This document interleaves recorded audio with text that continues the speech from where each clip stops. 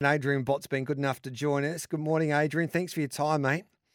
Yeah, good morning, Gareth. How are you? Good, thanks, mate. We'll start with the Colts and Geldings preview, and you've got the instructor who made such an impact on his debut there at Pakenham the other day.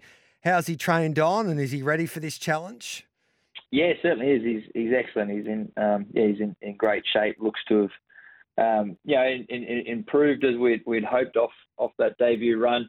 But yeah, he's always been pretty forward and sort of pretty professional in that regard and straightforward to train. So I think just sort of naturally a bit of improvement with his sort of fitness there and just having had that race experience. That sets him up nicely for Thursday's race. You get a good guide, I would imagine, at home with these 2-year-olds. We're expecting a performance like that from the instructor.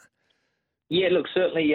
We had him down there to be on this particular path, so that's sort of what we're hoping to see from him. He may have sort of been a little bit more dominant than expected on the day. Look, obviously they show you sort of plenty of promise at home, but you do want to sort of see them take it to race day and perform under that pressure. So he certainly did that on debut. This is another step up for him again. So want to see that sort of improvement from him, but certainly feel he's deserves to be there and will make his presence felt.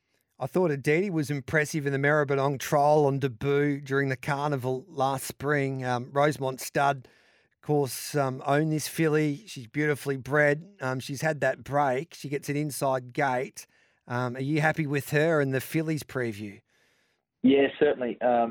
She's a lovely filly. A lot to like about her going forward. I thought her performance in the spring was very good, and she surprised me a little in the spring, sort of how quickly and sort of how naturally she got herself to those races. So I think it's been a big benefit that she's been able to sort of go out off the back of that and have a good break and just have a nice preparation and lead up in towards this campaign. I feel she's done well and trialled impressively in Sydney and in Melbourne leading into this. So she seems in great shape, and I think she can improve off what she's done or already shown in the spring. And with that, certainly feel she's well placed.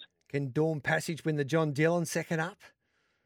Well, it was very good first up. It was good to see him sort of bounce back to a bit of form. He's been, of course, it's been very consistent throughout his career. He probably sort of just a bit out of form his last couple of preparations. So certainly looked to have a bit of zest there and look good.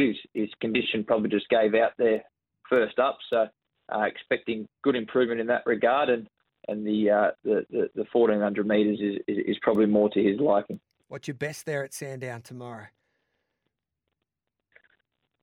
Hard to split the two-year-olds. Yeah. I must say, looking forward to seeing them. But look, we'll go with the instructor with the fact that he's got the runs on the board this campaign. Do you have a winner for us at Warwick Farm?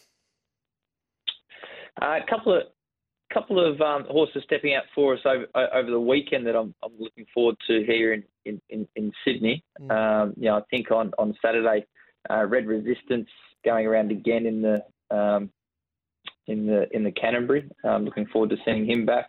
I think Major Artie's ready to win, and Four Valor can run a big race for us. So looking forward to the weekend here as well. Stable's on fire. Thanks for that, mate. We appreciate it. No, thanks very much.